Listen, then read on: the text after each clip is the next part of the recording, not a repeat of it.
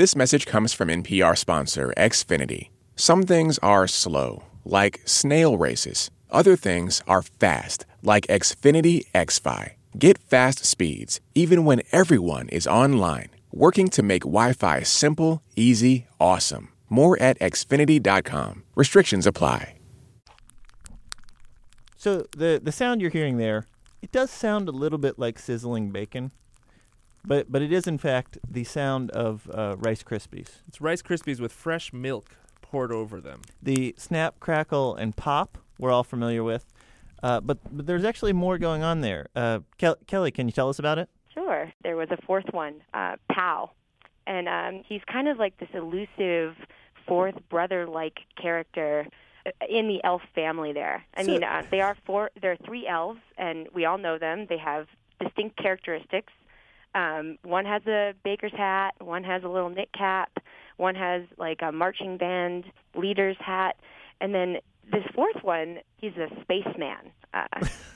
It's just so strange. I was just like, well, how does this fit in?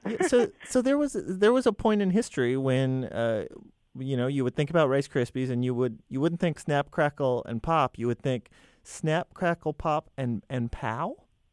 Yeah. In early 1950, the marketers were discussing how they could include this like healthy component, this health component, into their cereal. He was supposed to represent the power of whole grain rice. That was the whole thing. Yeah. So he was this silent spaceman that just flew down from space in this like hovercraft thing and pointed at things.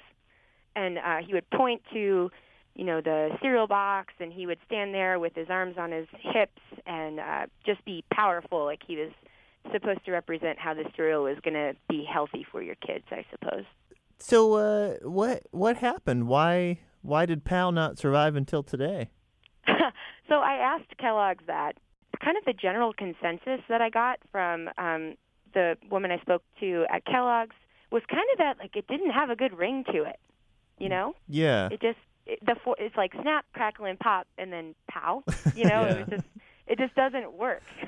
Kelly Smith is a freelance writer for the Smithsonian Magazine. Kelly, thanks so much for talking to us about this. Yeah, no problem. So let's try this. Let's take the sound of the Rice Krispies and let's see if we can hear the pow. There's a lot of crackling and snapping in there. Let's slow this down and see if we can hear the pow sound. So here's the slowed down sound of Rice Krispies. This is the soundtrack of Nightmares. Yes. I'm hearing a lot more clanging. Yeah, this is like a breakfast horror show.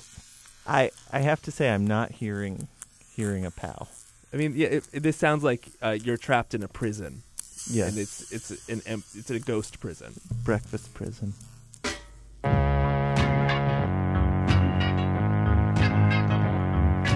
This is How to Do Everything. I'm Mike. And I'm Ian. On today's show, we'll get some lady spying advice from a lady spy. But first, Patton, what can we help you with? I have some trouble telling people my name. Okay, why is that? Because it's Patton Acock.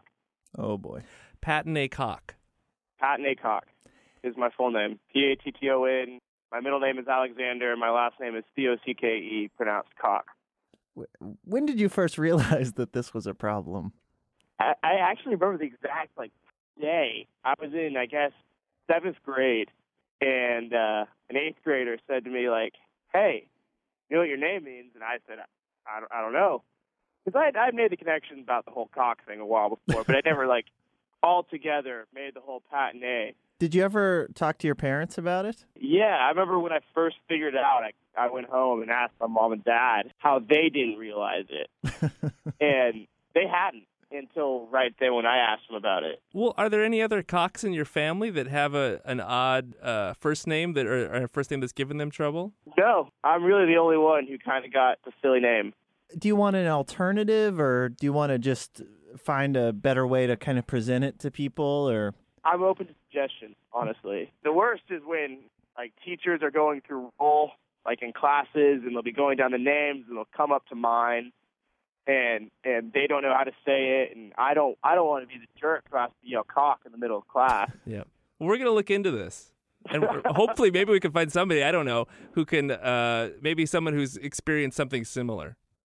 I hope. Now, Patton is not alone in having a name that is maybe funny to other people. Or maybe it has different meanings. Right.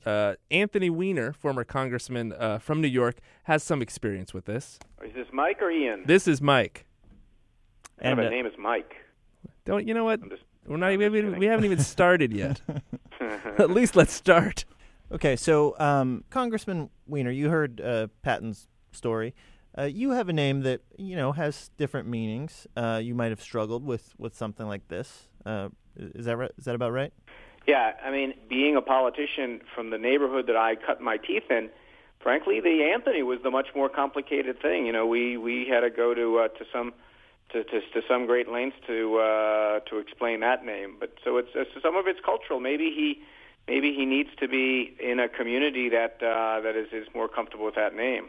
Well, I think he is comfortable, but didn't, as a kid, I mean, kids are cruel. Kids make fun. They'll seize on any opportunity they can. Did kids ever give you grief for having the last name Weiner? Yeah, but isn't that kind of the point? Like, I heard the last original Weiner gag when I was in the 5th grade. Exactly. I'm sure he doesn't hear anything new that he hasn't heard. It actually is a fairly high bar for anyone giving him grief about it. Someone actually came up with an original gag about that name. I think more power to them.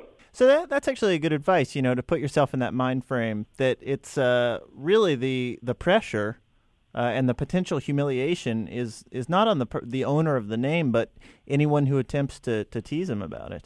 Right. I mean, if you're going to do a gag about his name, you really have to come up with something new. If you're not going to just be treading on ground that is well covered. Before you became a national figure, or before you became, a politician, where you were out there with your name, did you ever have to come up with a strategy when introducing yourself to people? My first run for office was when I was in Congress, and when I ran for student senate at college, where I went in upstate New York. And I campaigned. I made the name an asset. What were some of my slogans? Vote for Weiner, he'll be frank. Vote for Weiner, he's on a roll. Vote for Weiner, he'll relish your vote. It turned out to be a real asset. When you have a memorable name, people, hey, remember your name, which is important in politics. Mm-hmm. Did you ever have any nicknames growing up? Well, this guy down the block called me head, but I don't think that had anything to do with my name. I just think he was the neighborhood bully. But when you have a name as memorable as mine, people just call you by the name.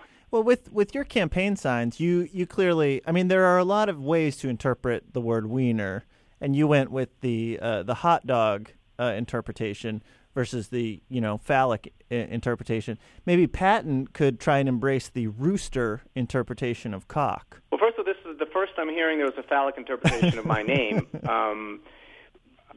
But as far as this guy, I mean, he's in college. He's going to work through this stuff, and I'm sure he'll come out the other side thinking, I got a pretty cool name.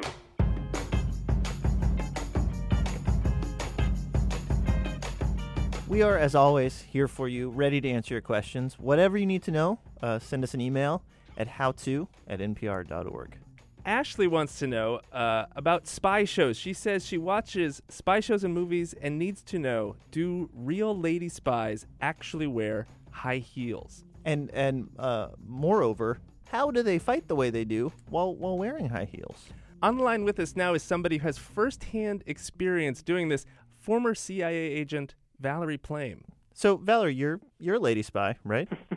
I was a lady spy, and here's the truth. I have never, ever said this before. This is really classified information, and if the CIA hears this, it's all over.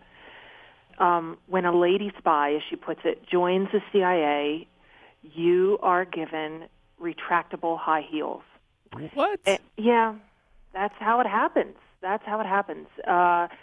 Because, let's face it, you really can't run in very high heels, much less walk properly for any distance. And sometimes you have to move fast. So what do you do? So they have these shoes, and they, there's a very secret way, but you can sort of collapse the heel, and if it has decent treads, then you're good to go.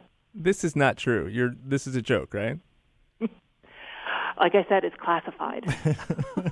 I mean, I imagine one of the skills a spy has to have is to convey implausible sounding information in a plausible way. And I feel like that's what's happening with the high-heeled retractable shoes. But you are not denying that this is true. I'm just saying the CIA is incredibly resourceful. Well, I know because they do have shoes. I think they're called rollies that have little wheels on them that are retractable. My kids had them when they were small, and they were very fun, but they're not terribly attractive, and you can't make them into high heels. But the other trick that I've learned, I use double-sided tape a lot. I put it inside the sole of the shoe, so you don't fall out of them as easily. Oh, sure. You don't get that like sandal flapping effect. Exactly, Yeah. and that has been very helpful in many a situation. Do you have any other tips like that? Any other, I don't know what you would call them, like spy beauty tips? I never thought of them in that way.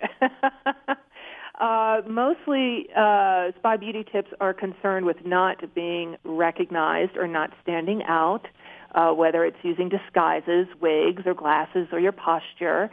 That's not so much beauty, of course. It's really all about protecting your asset, making sure that you don't have undue attention on you, and you can move through a crowd without drawing attention in the wrong way. Yeah.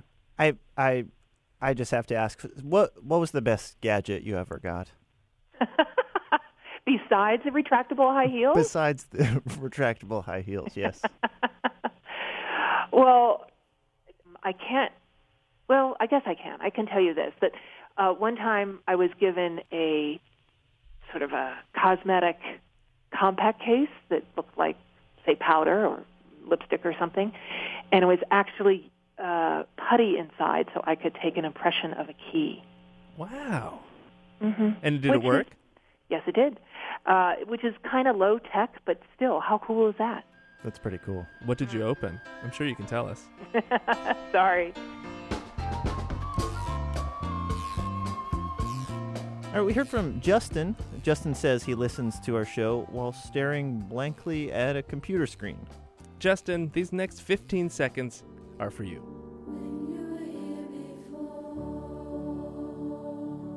First of all, I feel like we should apologize. Because this is so boring. Well, I feel like we should find something, more stimulating for Justin to do.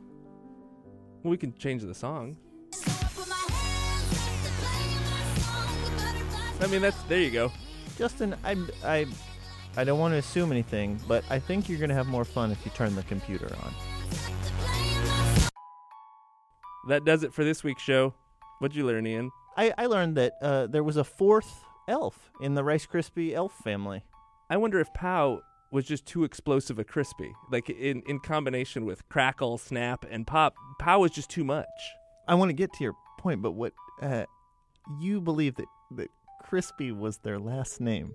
It was Snap Crispy, Crackle Crispy, Pop Crispy, and Pow Crispy. Right. The Crispy brothers. They're all, yes, from the Rice Krispie families. It's a hyphenated last name. Okay, we are having another photo contest. We tried this over Thanksgiving where people sent in photos from their road trips. This one is about being shocked. So without hurting yourself, however you want to interpret the phrase, someone being shocked, we want a picture of that, again, without hurting yourself or actually electrically shocking yourself. Again, don't hurt yourself. Don't hurt yourself, but send us a picture of yourself not being hurt, but being shocked.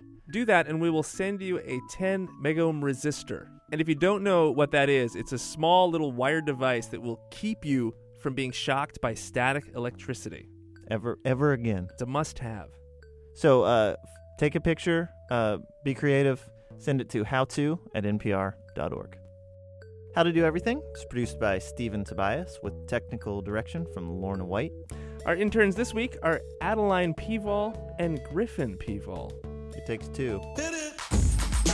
Our illustrator is Justin Whitty. Get us your questions at howto@npr.org. Our website is howtodoeverything.org. I'm Ian. And I'm Mike. Thanks.